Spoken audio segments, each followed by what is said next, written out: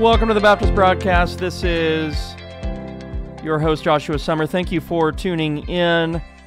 Anchor.fm, Spotify, iTunes. You can find the podcast on all three of those platforms. And if you're looking at this YouTube video, don't forget to smash that subscribe button if you haven't done so already, and click the bell for continued notifications. Give me a thumbs up if you like the episode, and give me a thumbs down if you don't like the episode, and interact through the comments section. I welcome your comments, good or bad. We're all about free discourse here, in as much as YouTube allows, of course. And on that note, don't forget about joshsummer.substack.com, which is my new subscription-driven newsletter. There's a free option. There's also a paid option, and that paid option helps to support free video content like this. It's inexpensive. It's less than $5 a month, $45 annual subscription, and you'll get all sorts of cool perks like extra videos that I don't publish for anybody else, discussion board questions, and special newsletters that, again, no one else will receive. Dr. James White addressed me this evening on Dividing Line episode. I was very grateful and humbled that he did. I think the way that he approached the content was inquisitive enough to actually provide an opportunity to clarify, so that's what I want to do here. There was, Dr. James White, usual snark. I'm not going to address any of that. I don't want to get into any of that and any of the personal stuff that was thrown around. That's fine.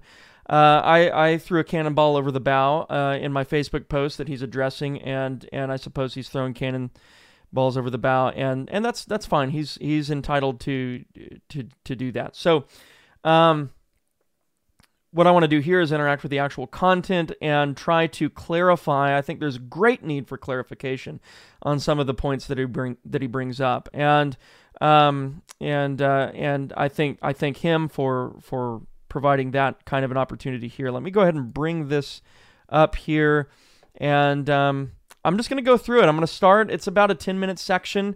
He's already brought my name up. He's already told everybody that he's interacting with my Facebook post. He's read the quote that I regurgitated on that Facebook post from him that talks about the zeal of Reformed guys for Thomism or Thomas Aquinas. They have an odd interest in Thomas Aquinas.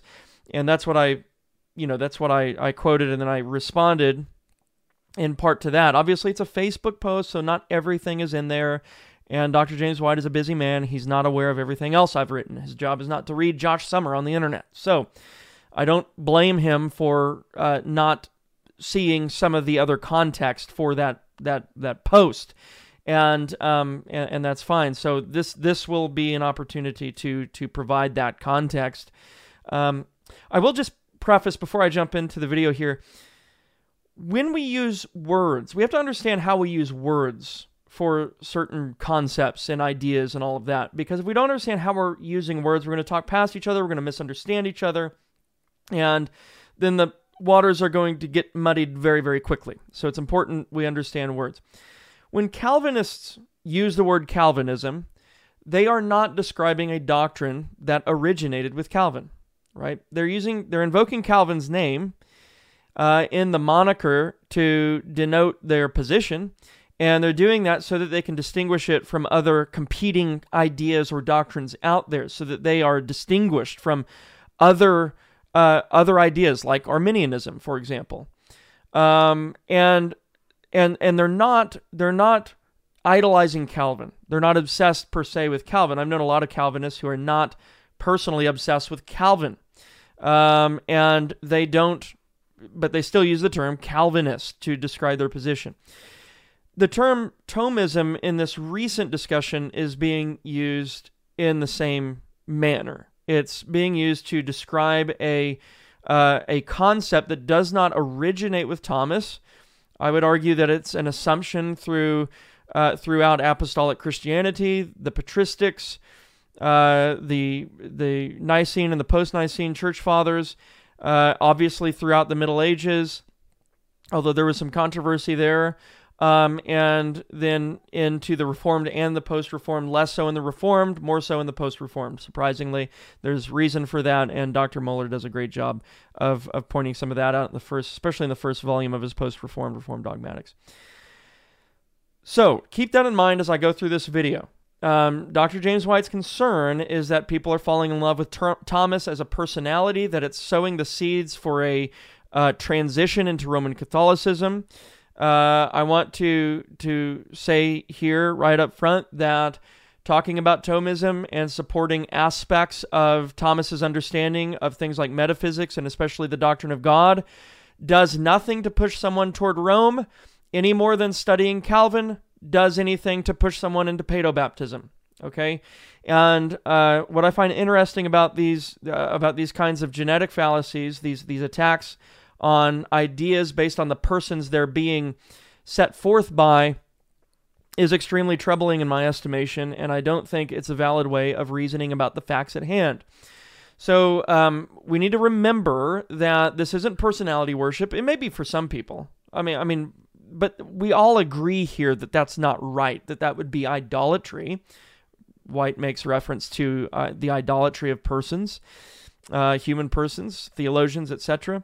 And he's exactly right in making that observation. If somebody idolized Thomas and was obsessed with Thomas, we'd be having counseling at my church, right? We'd be having discussions about that, and that person would be admonished not to pursue that course, not to pursue a study of Thomas in that fashion. And so anyway, so let's just go through this video because, 12 minutes of content when you're responding to it can easily turn into like an hour, and I don't exactly want to be here for an hour. It is evening time, and I just put my kids to bed, spent time with them, and I don't want to be doing this for the next hour or so, so excuse my brevity. Here we go. And that's what all of a sudden I was like, had to start thinking this through, had to start over. So this is nothing new. So that was 86. So this is not. Dr. White is talking about an experience he had in seminary when a professor said that Thomas proved the wrong God. According to a technical definition of what proof means, if you prove the wrong God, we're in trouble, because that means the wrong God is proved. That means he's true, right? You can't prove something that's false.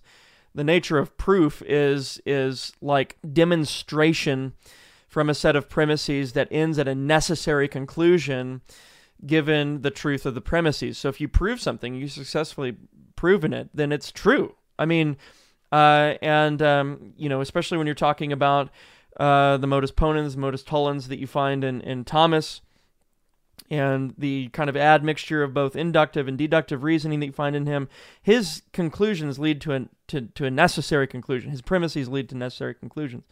So you have to take apart the premises if you're going to take apart his argument, and you have to say Thomas didn't prove anything, right? So that's just kind of a qualifier there on Dr. White's earlier language. So not something that's new for me. What 35 years? It's not something new for me at all. I can't remember a situation where I have seen a reformed person's fascination with Aquinas lead to anything but fundamental disaster. Okay, again, he's talking about Reformed people being fascinated with Aquinas, as in the individual Aquinas. I would want to, figure out. I would want to ask Dr. White who these individuals are that he thinks are fascinated with the man, Thomas Aquinas, because a lot of this has to do with ressourcement, historical theology, creedal orthodoxy, confessional theology, and recovering the author's, the authorial intent behind those documents. And it's not so much to do with what Thomas even said. If anything, Thomas is a supporting line of evidence for the position of classical theism, and he is so because of his clarity on the issues at hand. But we don't need Thomas per se to go back to Nicaea or to go back to the Apostles' Creed or Athanasius. We don't need Thomas Aquinas to go to the post-Reformed like Francis Turretin, Francis Scheinel, Stephen Charnock, Franciscus Junius, you name the Puritan. William Perkins behind me. A lot of these men are just stacked up on my bookshelves behind me. Bavinck in some measure even though he's a 20th century, 19th century theologian, kind of after the peak of Reformed Orthodoxy, historically speaking. So we need to be very careful about how we're using terms. Nobody's saying Thomas is the guy, therefore follow Thomas in everything that he says. A lot of this has to do with the ressourcement of historical theology from Augustine, going back to the apostolic Christianity. I think there's some great exegesis out there that supports classical Christian theism.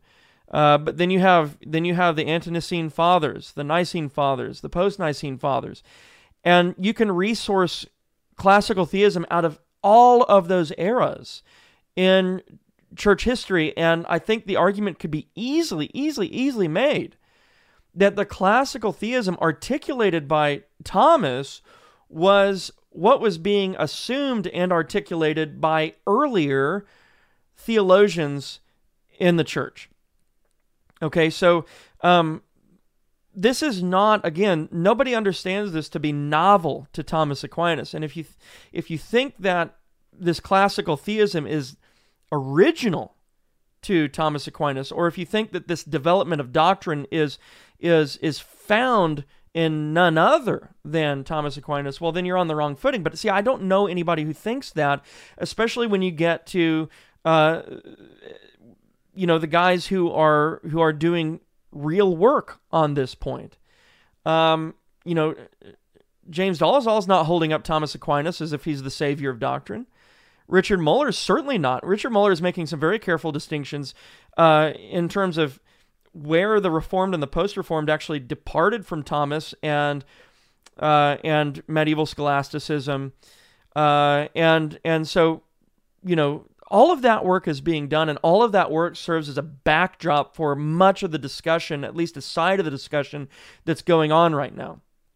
A lot of the stuff that Davenant is doing is resourcing theologians and their bodies of work on this very point. And it stands to reason that much of what they're resourcing is not Thomas Aquinas. What they're resourcing is post-Reformed Orthodox Christians. They're not resourcing someone whom Dr. White would call a Roman Catholic, right? And I would call him a Roman Catholic too. They're not resourcing someone who has a questionable doctrine of the gospel, a la Thomas Aquinas. They're resourcing Reformed guys, and I'm not talking about just Reformed guys, I'm talking about guys that sat on Westminster and contributed to the framing of the Westminster Confession of Faith. I'm talking about guys who helped with the framing and provided the doctrinal context for documents like the Second London Baptist Confession of Faith and the authorial intent behind Chapter 2, Article 1 of that confession. The same is true with Westminster. The Belgic Confession, Three Forms of Unity, Savoy Declaration. The guys that surround all of that in terms of the historical context are the guys being resourced, and the theology that they're articulating, Junius would be on the forefront here, Peter Martyr Vermigli would be another one, are appropriating some of Thomism, some of Thomas's thought on the doctrine of God. Stephen Charnock makes reference to Thomas multiple times in his Existence and Attributes of God, and he does so favorably.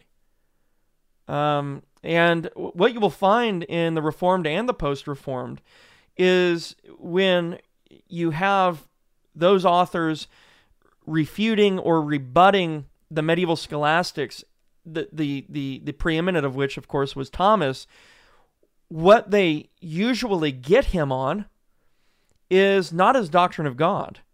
It's usually on his sacramentology, his flawed sacramentology. It's on his ecclesiology. It's on his prayer to the saints, his Mariolatry, right? So because all that's in Thomas too.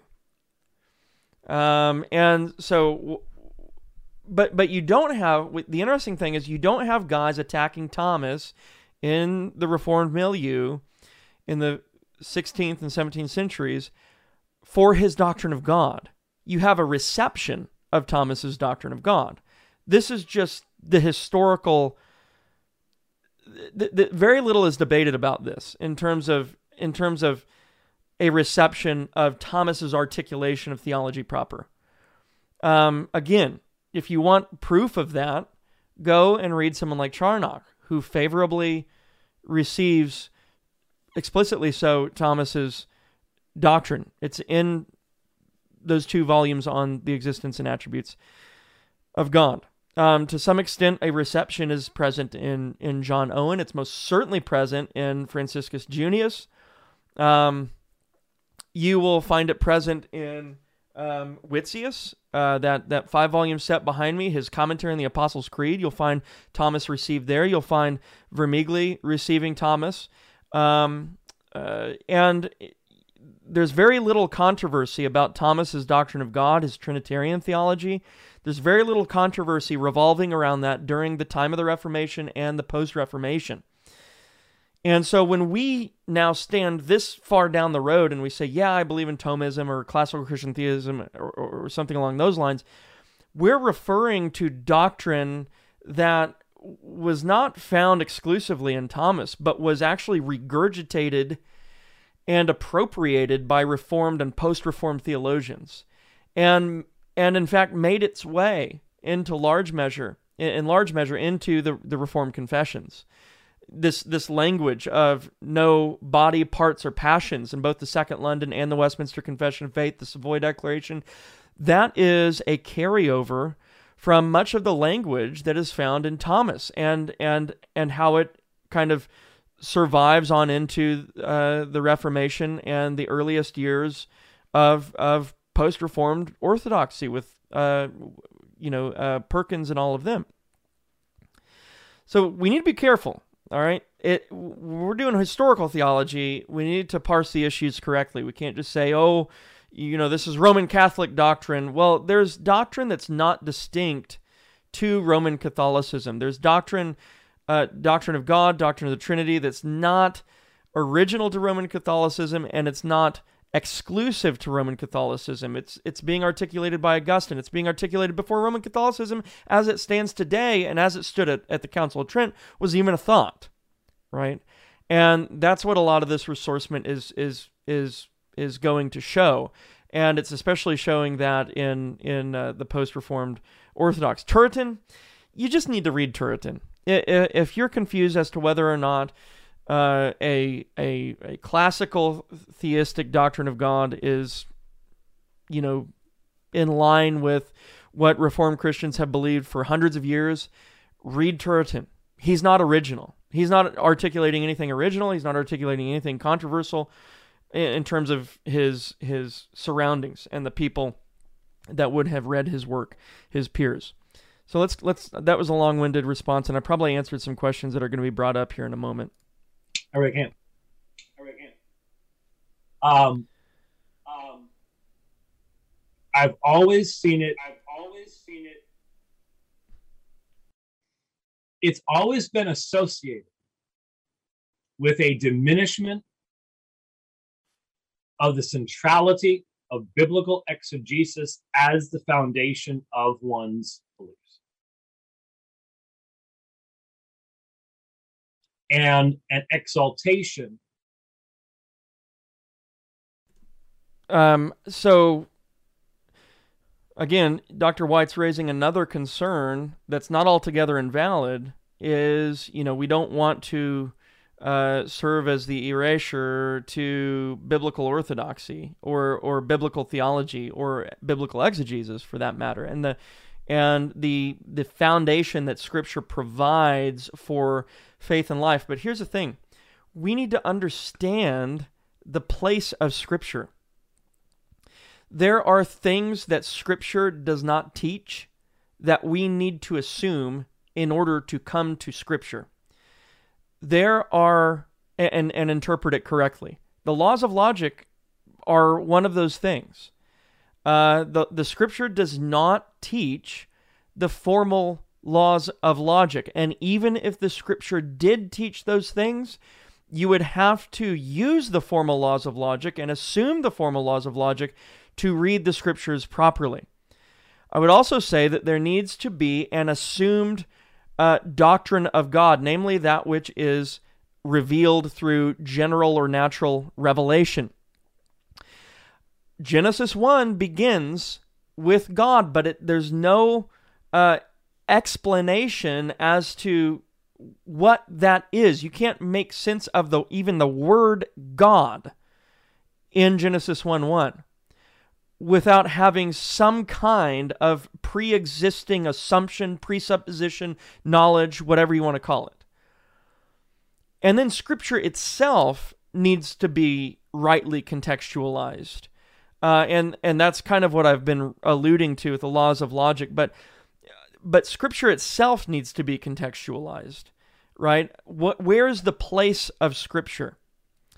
And, when we're talking about ultimate foundations, we need to realize that Scripture is creaturely.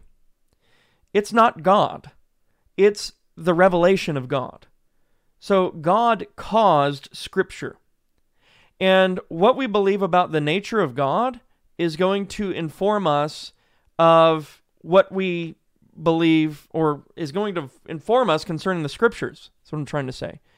What we believe, what we know of God, is going to inform how we come to the Scriptures. So God provides the ontological context for the text of Holy Writ. And if God is not one way or the other, then we would expect Scripture to be different, right? So God is the cause of Scripture. God reveals Scripture, and so Scripture is going to follow the nature of God. It's got God's fingerprints all over it. And this is a big deal because you think of canonicity. And if you read John Owen's, I believe his first volume on Hebrews, his exposition of the Hebrews, there's a controversy that arose during his time and prior to it that questioned the canonicity of the book of Hebrews. So he goes through and he argues for why Hebrews ought to be included in the canon. And the early church, when the canon was being discovered, not created by the Christian community by any means, but discovered, there was a rubric that would allow someone to distinguish, yes, this book from this other apocryphal book over here. Okay, and it wasn't just that particular book said, this is the Word of God. Right? There was more to it than that. This bears the character of who we know God to be. This bears the character of that which informs the whole church, right? And a lot of these, Owen goes through a lot of these, different checkpoints, so to speak, that determine in our thinking what should and shouldn't be included in the New Testament canon. But that's source criticism. I'm sure Dr. James White knows all about that, and I'm not going to pretend to inform him on that. But I would just ask him to apply that situation to this particular one. There had to be some assumed tools in the toolbox in order for the fathers to recognize Scripture for what it is. Now you could just say, well, they were all inspired. They were all being inspired in a very supernatural way to do that. In which case, you're extending inspiration beyond the canon of Scripture itself. You're extending it to those who assembled the canon of Scripture, essentially. And of course, you could ascribe it to providence, which you should. But everything, again, is the result of providence. So what were in the thinking of the early church, what was it that would cause them to say, yes, this book is God's word, this isn't? Right? So think about, just consider that when you're thinking about the fact that Scripture needs a context. One easy way to really prove this is, Scripture doesn't teach you how to build a rocket ship. It doesn't teach you how to be a banker. There are good bankers who have never turned the page of Scripture. And so there's a place for Scripture, and there's a purpose or a teleology for Scripture. What is that? I think the Reformed Confessions define that very well and very clearly. Anyway, let's continue on. Of philosophical categories over biblical exegesis. It's consistent throughout my life. And I'm finally old enough to say I think I have enough decades to make some observations.